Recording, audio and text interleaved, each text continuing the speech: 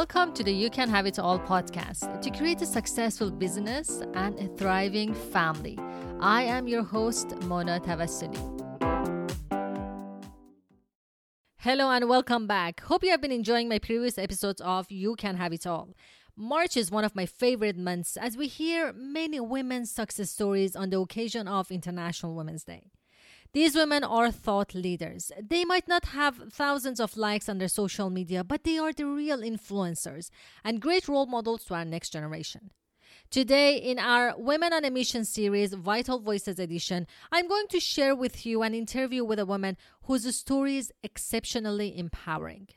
Saskia Nino de Rivera is a Mexican-American president of Reinserta AC, which she created at the age of 24 in order to fight for a safer Mexico, working with the penitentiary system. She holds a bachelor's degree in psychology and she worked in the National Anti-Kidnapping Coordination, where one of her main projects was the creation of the profile of kidnappers at the national level and the coordination of the new design of a specialized detention of kidnappers in prisons with high security cells. In 2015, Saskia promoted the creation of the Motherhood in Prison clause in the National Criminal Enforcement Law and was invited to work on and create the 2015-2016 Social Responsibility Agenda with various companies in the world in the Mexico Global Compact. In 2014, she participated in several working groups for the reform of the Mexican criminal justice system. She conducted a profile study of more than 800 kidnappers in order to create a project aimed at crime prevention. Also headed the Motherhood in Prison study, where more than 11 prisons were analyzed, interviewing 2,500 incarcerated women. Saskia has given numerous lectures on social reintegration, security issues, human rights of juvenile offenders, and psychological aspects for the mental health of incarcerated people. She was chosen as the Mexican leader of the first generation of women by Raising Talent Women's Forum and is one of the 3,000 fellows internationally chosen by Ashoka Global for being a social entrepreneur. She was also nominated for the Nelson Mandela Graça Machel 2016 award and named Next Generation Leader by Time magazine. She's the winner of the UBS Visionaries 2016 award, has been recognized by Global Shapers and Women's Forum Rising Talent Mexico. She's also an ambassador of Vital Voices since 2016. Saskia was named by Women Forum 2018 as one of the 16 women who are transforming the country. She received the award Defense of Human Rights of People Deprived of Liberty by the Legal Forum in 2018. She was invited by Vital Voices to the global group of 75 women leaders changemakers in Mumbai, India. Let's hear the interview together. I'm sure you will get inspired by Saskia as much as I did. Hi Saskia, super happy to have you. We're in Mumbai after Vivi Lead. Today was the third day, I believe. So thank you so much. It's been a long day and I really appreciate you being here. On the contrary, I'm very happy to be here with you and thanks for the opportunity. Thank you so much. So Saskia is from Reinserta. Tell us a little bit more about it. I'm always fascinated by your story, always. So Reinserta is a nonprofit organization that works to better the security issue that we have in Mexico. We work by the idea that if we change the prison system in Mexico and we take control of the prison system in our country, then it's going to have a direct consequence on society. We work with two main issues that have to do with motherhood in prison. 88% of women in prison are mothers. Not only do they have their kids maybe in a situation of not having an adult present in their life or just taking care of them, but they're in a situation of vulnerability because of the lack of parents that are around, for one. And second, we work with more than 700 kids that are born and raised inside of prison.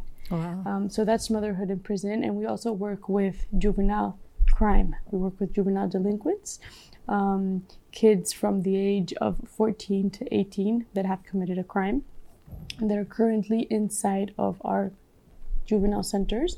And we have a halfway house that helps us with the kids when they come out of the centers in order for them to have a proper readaptation into society. We have to help them in that process. Not only think that when they're inside of the communities, of the juvenile centers, they're gonna learn how to live in society in a positive way, but actually going with them through this process. And in this program, we really emphasize on organized crime and how in Mexico, unfortunately, it has become very popular for organized crime groups to take into their groups kids as young as 7, 8, 9 years old, and they teach them how to kill people, how to pass drugs, how to do different things. So we're creating an opportunity for these children, these teenagers, to come out of that life. And do you have different programs for mothers and their kids? Yeah, so we have these two main programs that have to do with motherhood in prison and with juvenile delinquents. They work separately. Okay. We have teams. We have more than 40 people that work in Reinserta every day, and a group of around 70 volunteers that are actively helping us with the different programs. We have models that we've established. With one, we worked with Northwestern University and USAID, which is the government in the United States, that has helped us create a model that systemizes the program so it could be copied in different parts of Mexico and different parts of Latin America for a culture situation in the United States. And then the motherhood program, actually Canada is who gave us the money in order to create the model for intervening, especially with children that are born and raised in prison. So it's a model that has a lot to do with how do you work in the basics of development with a child that's only reality is the 4 walls of a prison. So it's like basic things that you never think of because we're never exposed to those things. Certain colors, for example, that they have never seen. They sleep inside the cells with the mothers. So normally they're put into the cells with lock before nighttime, so they've never seen the stars, for example, or the sky. They've never been in a car. They've never gone to a hospital. So there's like a lot of things that you take for granted as a normal and quote unquote on that person or child that these kids don't have. So we work on those 2 programs. And as you said, as a normal person, this is something that I was not even aware of. For example, it's not something that you come across on a daily basis and then you say, oh, let's fix this problem. So it's really fascinating for me. And I worked with a lot of women entrepreneurs. I worked with like thousands of women entrepreneurs through our program. And it's always like the reason is a personal need or they see something in the market. What is your story? How did you come up with the idea of helping children in the prison? So I actually, the same as you, and I think the same as 99.9% of the population, because you never think of a woman in prison, because we all know there's women in prison, right? Yeah. But when you think about a woman in prison, you never think, hey, where are her kids? Is she a mother? Is she pregnant? Is she going to be pregnant while she's in prison? And what is going to happen to that child? So I think it's something that, we have to all start to consider, and that's part of the job that I'm doing, like being able to be, for example, here with you and telling you about the reality of these children. And how I came about this reality was really strange because I had no idea. So when I created Reinserta with Mercedes, my co-founder, we both didn't know there were children in prison. And then we wanted to work with women in prison. So we went into the women's prison and we saw the kids there. And I was like astonished. I was like, what are the kids doing in here? And I actually asked the director, I was like, listen, I want to know why the kids are in here. And she looked at me like, what do you mean why they're in here? Because they live here. And I was like, wow. No, I'm not joking. Like, what are the kids doing in here? And there was like 100 of them. And I was like, she was like, no, they live here. They were born here and they live here with their mothers.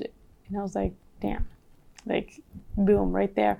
And I think when you do a nonprofit organization, when you're creating a project, a social project, non-for-profit, that has to do with really putting an objective to make this world a better place, as corny as that sounds, you have to always think, what's the urgencies?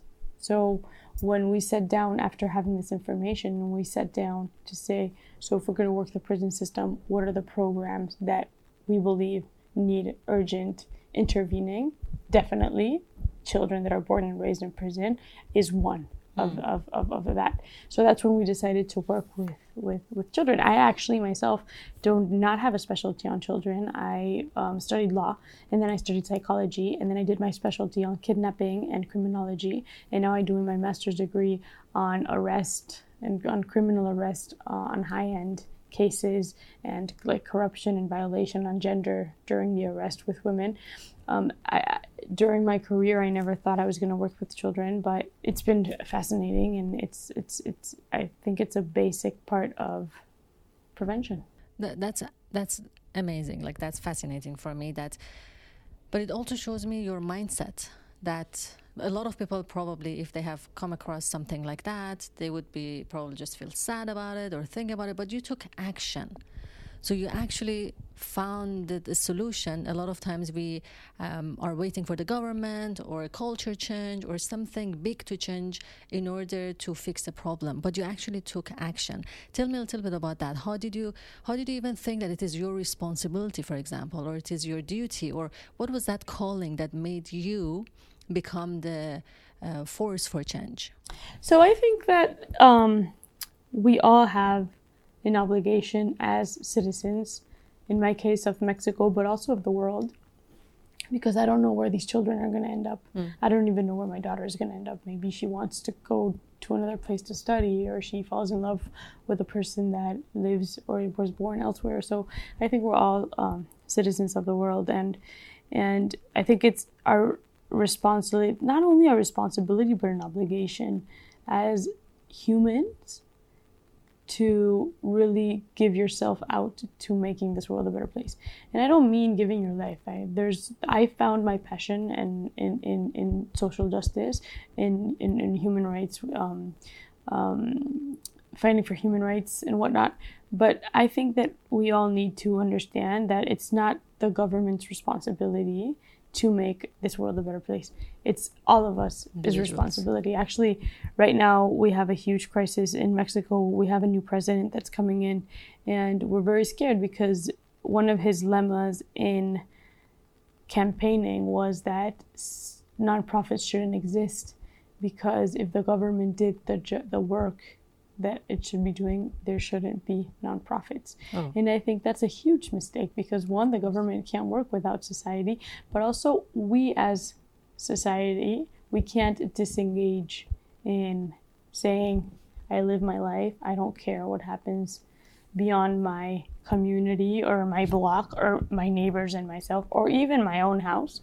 And we have to start realizing that in order to really, really, really start making this world a place where our children are not gonna be ashamed of the world we're leaving for them.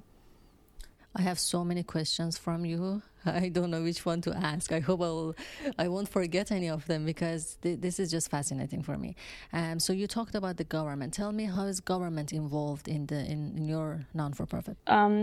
Mexican government is a very corrupt government. We have a really big corruption issue, which is really hard. So Reinserta has based its nonprofit on private sector. We work with private companies, businessmen, and just social people that want to help, and people in society that want to help. And like 70% of our funding comes from the Canadian government and the US government. So that is really good, because it gives us the ability to be really biased on what is going on. And if we have to come out and say something is happening, for example, we had one rape of a guard towards a woman, and she ended up pregnant and she had the baby, and they wanted to keep it on the down low. But for us, when we found out about it, it was like we could come out and talk about that. And if we would have been funded by that government, maybe they would have asked us not to talk, and we can't afford to do that. It's not ethical, and it's not part of having a nonprofit. Also, we do work very close with the government, in meaning that the change has to come as one.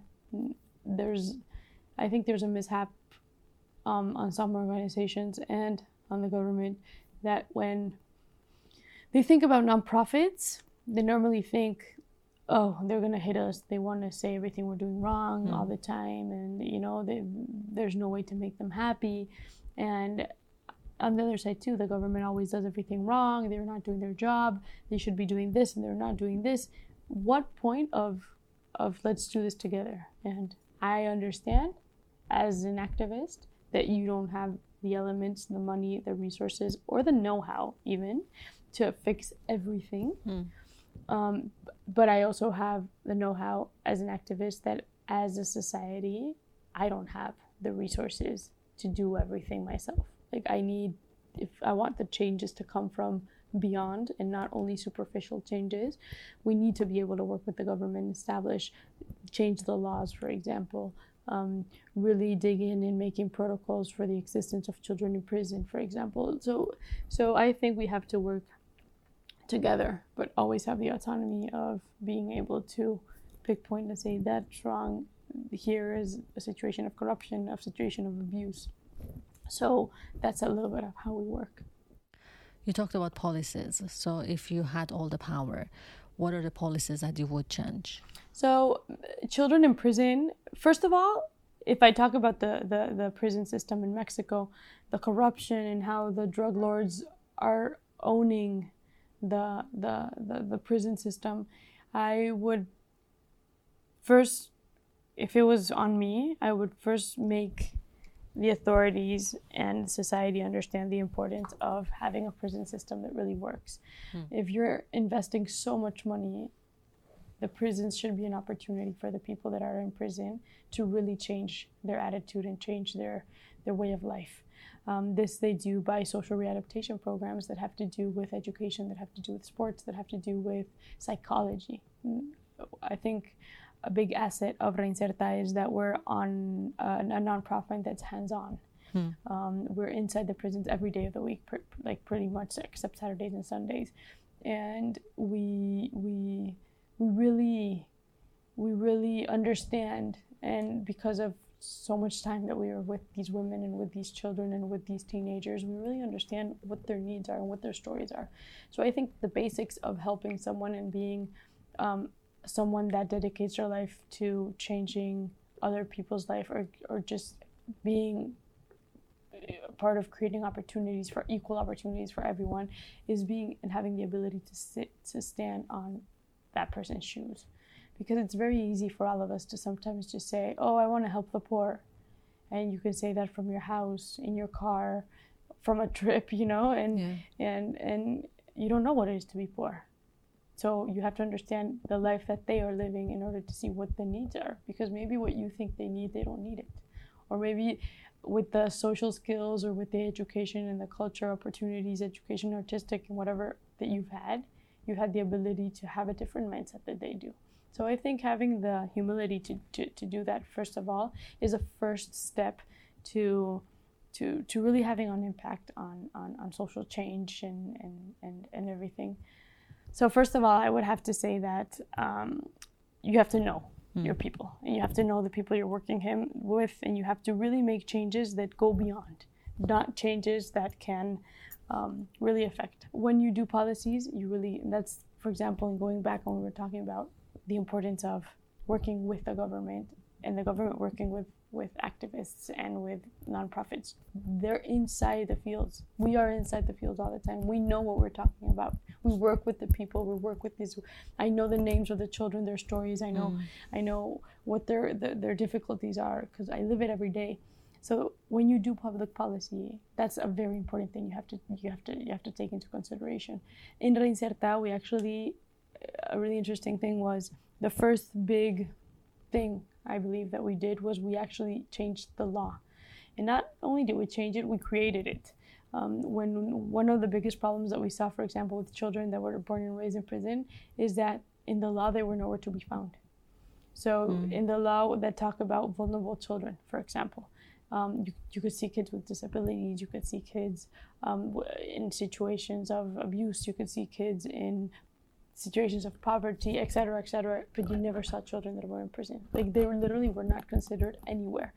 And they sort of lived off of the good heart of the authorities, of the local authorities that were in that moment in charge of them, or out of donations of the people that knew. So that was a big change, and that gave us, as a nonprofit, the necessary elements that we need to really fight with the government to change the reality of the kids living in prison.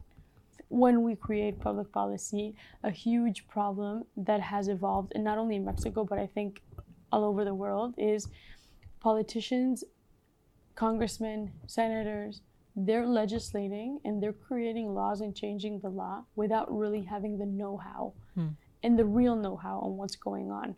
And they're using these spaces as political platforms for their own life ideals, to be a politician, to be whatever it is they want to see. So for us, we work really closely with a lot of senators, with a lot of congressmen. But one characteristic that these people have is that they recognize organization and institution like Reinserta, as many others, that have worked for many years now, attacking one or two problems, and that we have the expertise as a nonprofit to really, if they want to change the laws, to tell them what the error is and where we could really make a change. And this is what we learned today about design thinking, that if you want to find a solution, the people that you are finding the solution, they need to be a part of it as well. We can't just assume.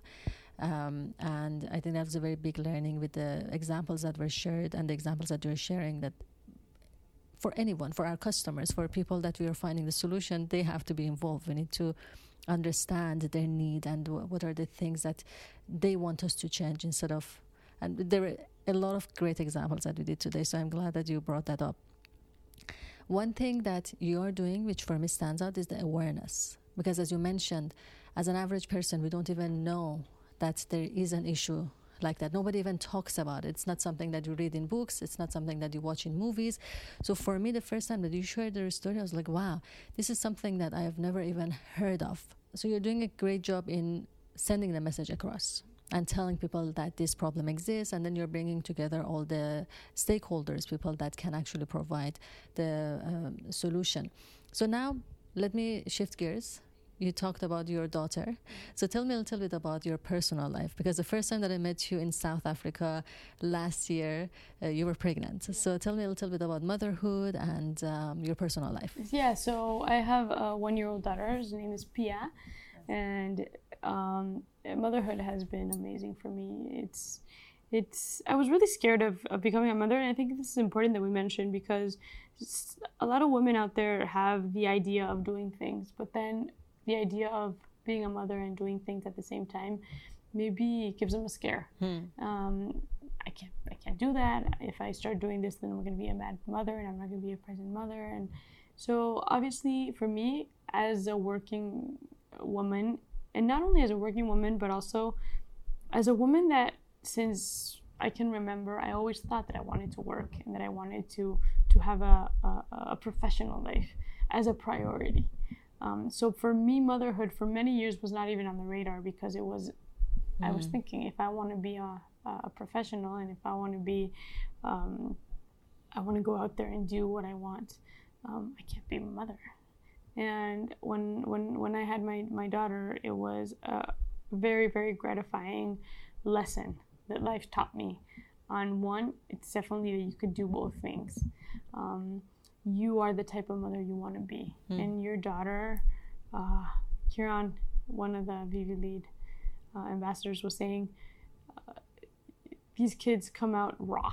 And I like it because they're raw and you create them. Everything, the first 6 years of their life, everything you say, do, they copy it and they absorb it, and they plant seeds in their body that will grow to make them the people they are. So I think motherhood is an amazing thing.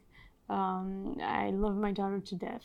And literally in that expression, like, I think we always say, I love you to death, but you never mean it to your mother. And I don't want to be judgmental, or I don't want people that don't have kids, they always say, oh yeah, the mothers always talk about the unconditional love that you have for your children. It's true. It really is. Yeah. And for me, it has been amazing, and far from her being an obstacle from work, she has become a solid rock on an inspiration of why I have to do and continue fighting for a better world. So tell me characteristics or things that changed after you became a mother. So first of all,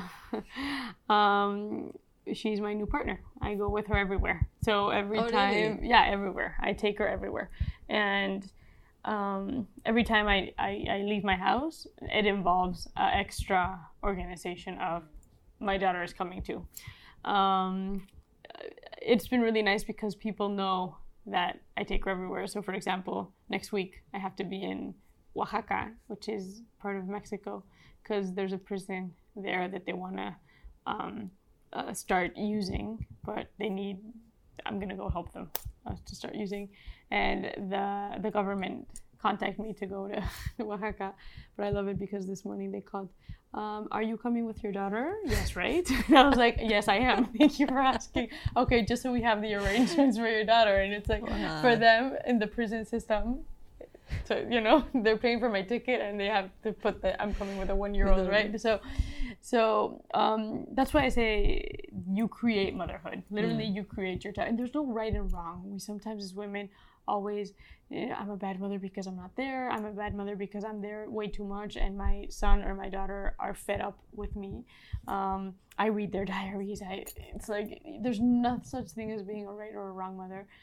Just doing everything you can. And that's what I do. And it has also created a different relationship with my husband. Looking at him and admiring just his fatherhood is also a huge part of motherhood and of creating a family that has to do with this unconditional love and this being there unconditionally, in a sense that, for example, coming to India for 4 days, is from the other side of the world. True. Is not easy. And I decided for the first time not to bring my daughter with me because it was going to be really hard on her. Just the more than 30 hours of traveling and just 12 hours of, delay and different. And it has been my husband that said, don't worry, she's here with me and we'll get through this with no problem. And so I think that having a solid, and I don't want to say husband because not everyone has husbands or boyfriends that are there as mothers, but you do, motherhood should be in communities. And in history, it's always been in communities. When you're a mother and you're by yourself, it makes it a lot harder. You need friends, you need family, you need support groups, because it gets overwhelming. And it's okay to recognize it and to understand it. And I see, in taking it back to Rincert a little bit, I see that a lot with the mothers in prison. The motherhood in prison, in a good sense, becomes a motherhood in a community. All these kids that live in the prisons are practically brothers and sisters. And the mothers help each other. We promote the helping of each other because women that have addiction problems, for example, or women that are violent with their children, we've seen a mother that hits his child or her child awfully, and then the other mothers don't allow it. And together they work in how to have a different communication plan instead of the fist. So motherhood has to definitely be in a community. And I think lastly, towards your question of how has motherhood changed me, it changes you because you're not alone anymore. And you're never going to be alone anymore. And I don't say it in a selfish kind of way. I say it more about you always have to think that you're a mother now. And I was talking to some of the VP members, fellows this morning, and they were talking about, one especially was talking about going traveling after India and saying, well, I'm already here. I'm traveling all the way from Latin America and I'm already here. So and I was like, I can't do that. I didn't bring my daughter with me. And for me right now, at such a young age, leaving her for 2 weeks is crazy. True. So it is true that you lose your independence a little bit, but I think it's worth the sacrifice. And it's the way we handle it as well, and having the priorities. right? So I believe like you have your priorities set, you know what it is that you want for yourself, what is it that you want for your country, for your daughter. So that's how you're basically managing that harmony between all of the roles that you have. And it's funny you mentioned that, because I have an Indian friend when I was in Dubai, and he was telling me that you need to spend at least a day to see the city. And I was like, you know what, I don't even have that day, one day, because I prefer to spend that one day going back to my family, and I am absolutely fine with that. So it's not a feeling of regret or I wish I could do it, or oh, I'm missing out. Not at all. It's like I'm ready to go back, and I know that I can come back at any time later on and explore the city with my family. But it's just that I have my priorities set. I'm here for work, for this leadership program, but then it's family, then later on I can have that fun with them. So I've never felt like I'm compromising, basically. It's just that these are the priorities, and this is how it is now, right? Do you have that feeling also? You're telling me that you're ready to go back. Yeah. You're ready now for the family. It's a good moment for the family. No, definitely. And I think that when you decide, because I think this stuff you decide before becoming a mother. I was talking to my co-founder Mercedes, which is also my best friend. She's pregnant with twins, and wow. And she was really, the other day she was talking and she was really stressed, and I was like, listen, everything's gonna be okay. You'll figure it out, because she loves to work, and she was really worried about how she's gonna handle motherhood. And I said, you know what, like, think of the kind of mother you want to be and just put your mindset to that. And putting your mindset means, like, everything in the world means sacrifice. So if you're a mother that decides to be a working mother, then you're a mother that is not going to be there all the time. And that's okay. And you can't go on feeling guilty about that. So it, like you and me, it's say, you know what, I'm going to go a couple of days to the other side of the world, and you guys are going to be fine. Because my life also means me, myself, and I. And exactly. I think that's fine. And I think we should do it without guilt, because it also, the other day I was talking to a group of friends, awesome women that I connect with in Mexico once a month. And one of them was really sad because she was in the office doing illegal paperwork. And the nanny of one of her twin daughters sent her a video of the first steps. So she put in the WhatsApp, she said, I can't believe I'm in the office doing legal work and I'm not looking at my daughter's first steps. And a little bit of all the women that are in the group that we all work and do stuff was, yeah, you weren't there, but there's going to be a lot of first times. The first time you see her walk is going to be the first time she walks. And also she's going to be a girl, a woman that is very proud of the lawyer her mother is. So it does mean you have to sacrifice some things, as you sacrifice other things when you're a full-time stay-at-home mom. You sacrifice being a woman that works, a woman that has her own goals that don't have to do with her children. Like, there's a lot of sacrificing going on all the time, and I do believe that motherhood is it's a community thing, but it's also you making the decision of what kind of mother you have to be. Exactly. People around you have to respect that. So you have that clarity of how I want to manage things, and you are 100% okay with that. So the challenge sometimes between motherhood and working mother is that we don't have that clarity yet, and we always compare. So, oh my God, if I was a stay-at-home mom, I could have seen this or that. But then if I was a stay-at-home mom, probably I would have missed out on other things that I want to do in my life. So there's no right or wrong. Each person is different, and we define what works for us as individuals, and then we are okay with that. So I'm glad again that you brought that up as well. Let's go back to Reinserta and share with me one of the stories that really moved you. Like, do you have a story that you feel others need to be aware of to understand the context of your work? So I think there's a lot of stories that have really moved me and that are gasoline to what I do. So I'm like a salmon against the stream, like are you writing a book?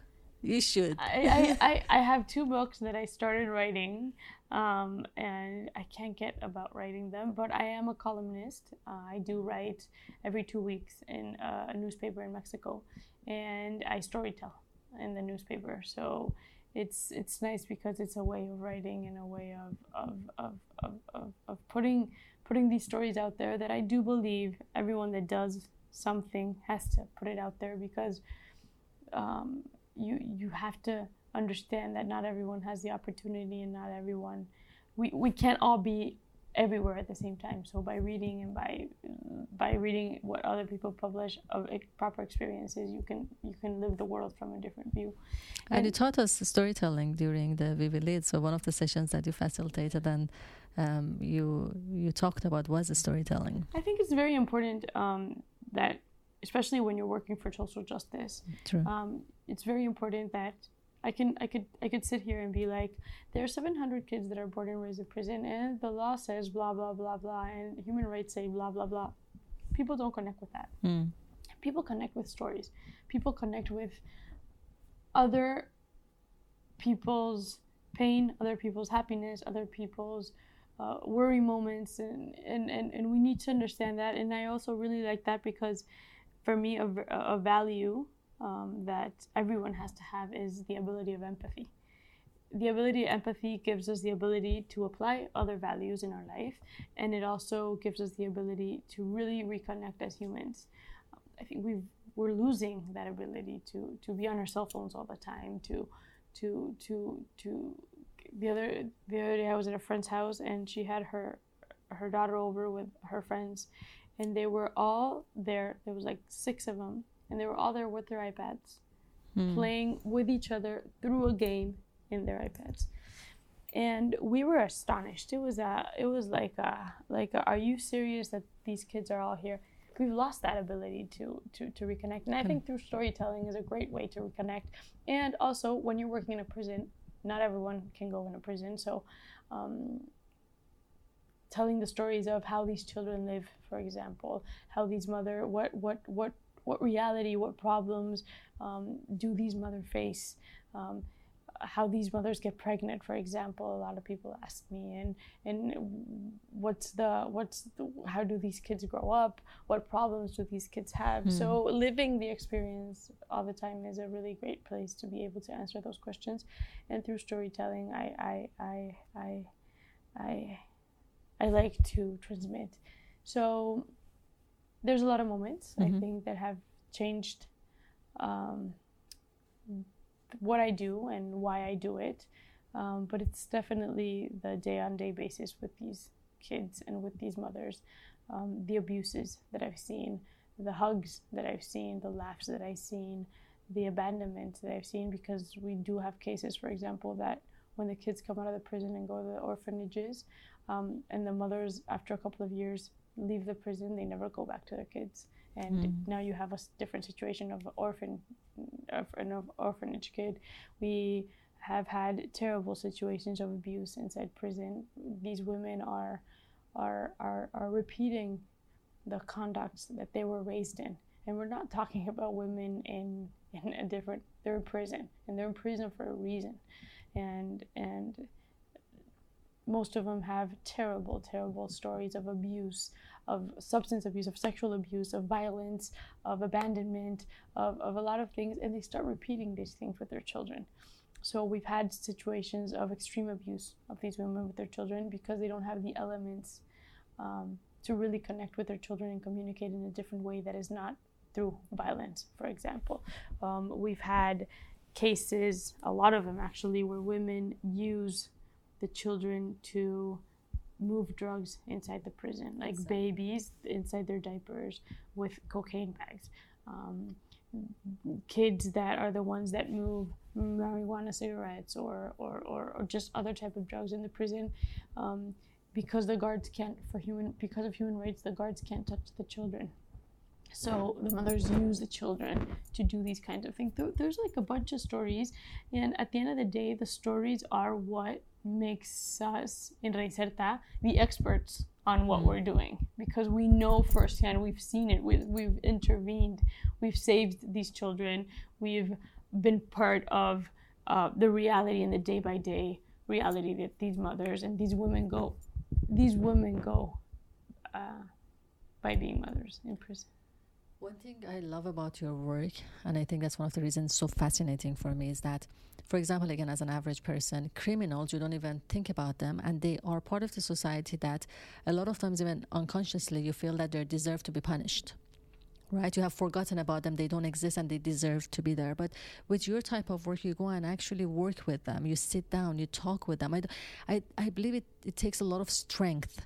It takes a lot of, you have such a strong character to be able to go and have conversation with them.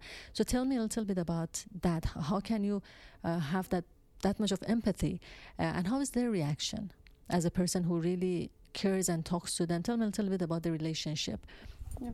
So, first of all, I want to be really clear on this, and I get a lot of negative comments on what I'm going to say, but I don't care. Is that I don't believe that we as a society have the right to punish anyone. I don't think prisons are not made to punish people. Prisons are made to safeguard society's life, and to safeguard victims and people that commit crimes' life. They are spaces where you go when you're harming a society in order for you to stop, for the government to be able to stop you from continue to harm society. And they have to be spaces where opportunities arouse. They can't be, we can't think, I think the first error that we're doing as a society is thinking of vengeance. And when I asked on the death penalty, for example, am I for or against the death penalty? I am super against the death penalty, because for me, killing someone because they've killed is completely absurd. Like, you're committing the same crime that they've committed, and as a society saying, I don't think of someone because they deserve to be punished, it's a reality that doesn't help us as a society. We can't give a criminal, we can feed a criminal with a spoon that he has fed society, because starting from there, we're doing it wrong. So, first of all, if you're going to work with people in prison, is you have to have the ability of empathy, to not see that person as a criminal, but to see that person as a human being that is already being punished, quote unquote, because I can't find another word right now. Is being segregated from society because of a problem that a crime that they've committed. How do we create opportunities? Because, and I just want to do a parenthesis here, because I have seen, when I sit down with these women, when I sit down with these teenagers, with these men that have committed crimes, the first thing that I see is that we as a society have failed them. And I'm not justifying the fact that they committed a crime. I'm not. I will never justify the fact that someone commits a crime. But I do think that we have to recognize that if a woman, for example, and this is a true story, was raped by the age she was 4, multiple times by her father and by her uncles, and then by the time she was 11, she was put on the streets and was prostituted and had a severe drug problem. And by the time she's 21, she's stealing, and then you grab her and you put her in the prison and you say you're a thief. I think that is wrong of us as a society, because where were we when they were raping her? Where were we when she was 11 years old and she was being prostituted, where she was being drugged? And, where were we? No one said anything then. But now that she's in prison, we label her and we say, you're a bad person. It's like, no, we don't get to do that. So understanding the reality and hearing the stories of the people that are in prison is also a way of preventing, and say, there's certain patterns that have, for example, out of 10 women that are in prison, 9 prison women have been sexually abused. So we have a problem that has to do with crime and the trauma that abuse has. You talked about empathy, for example, and for me, empathy is when a baby is born, they have level 10 of empathy. And I really like to explain empathy this way, because it makes it really easy for the people to understand. So we all are born with, except if you're a psychopath, that has to do with a neurological problem. But that's another thing that has nothing to do with it. So you're born with level empathy number 10. And your life starts. And life happens, and you get heartbroken, and your dog dies, and your grandma dies, and you get expelled from school, and your friends stop talking to you sometime, and you don't go on the football team. Normal thing happens that makes you a stronger person, and that unfortunately, as a defense mechanism, we become more harsh as human beings. So our levels of empathy become smaller. And if you are a person that has the opportunity to have a loving family, for example, if you're a person that has always had friends, that has the opportunity to travel, that has the opportunity to be in a library, that has the opportunity to be at a park, that has a hug every morning or every night from a family member, and I love you, your levels of empathy stay way up, because you're a complete person, and your ability to have empathy towards other people is greater than a person that by the age that was 4 was being raped by the people that are supposed to say I love you and wish you a good night's sleep, and that was put on the streets for prostitution. That level of empathy on a person, and it's natural because of a mechanism of defense to come down. So when I talk to these women and when I talk to these teenagers and these men, as they've lost the empathy, and that doesn't mean they can't rebuild it. But social readaptation has to do with how do we give these people the opportunities to understand that it's a fresh start for them, and that we understand what they need. Psychological intervention to be able to work on those traumas that they've had before in life. Spain has an awesome program on social readaptation, especially for women, that has to do with if the crime is minor, they work with nonprofits, and instead of putting the money in the prisons, they put the money in the nonprofits, and they have to do, the judge sentenced them to certain hours of community work.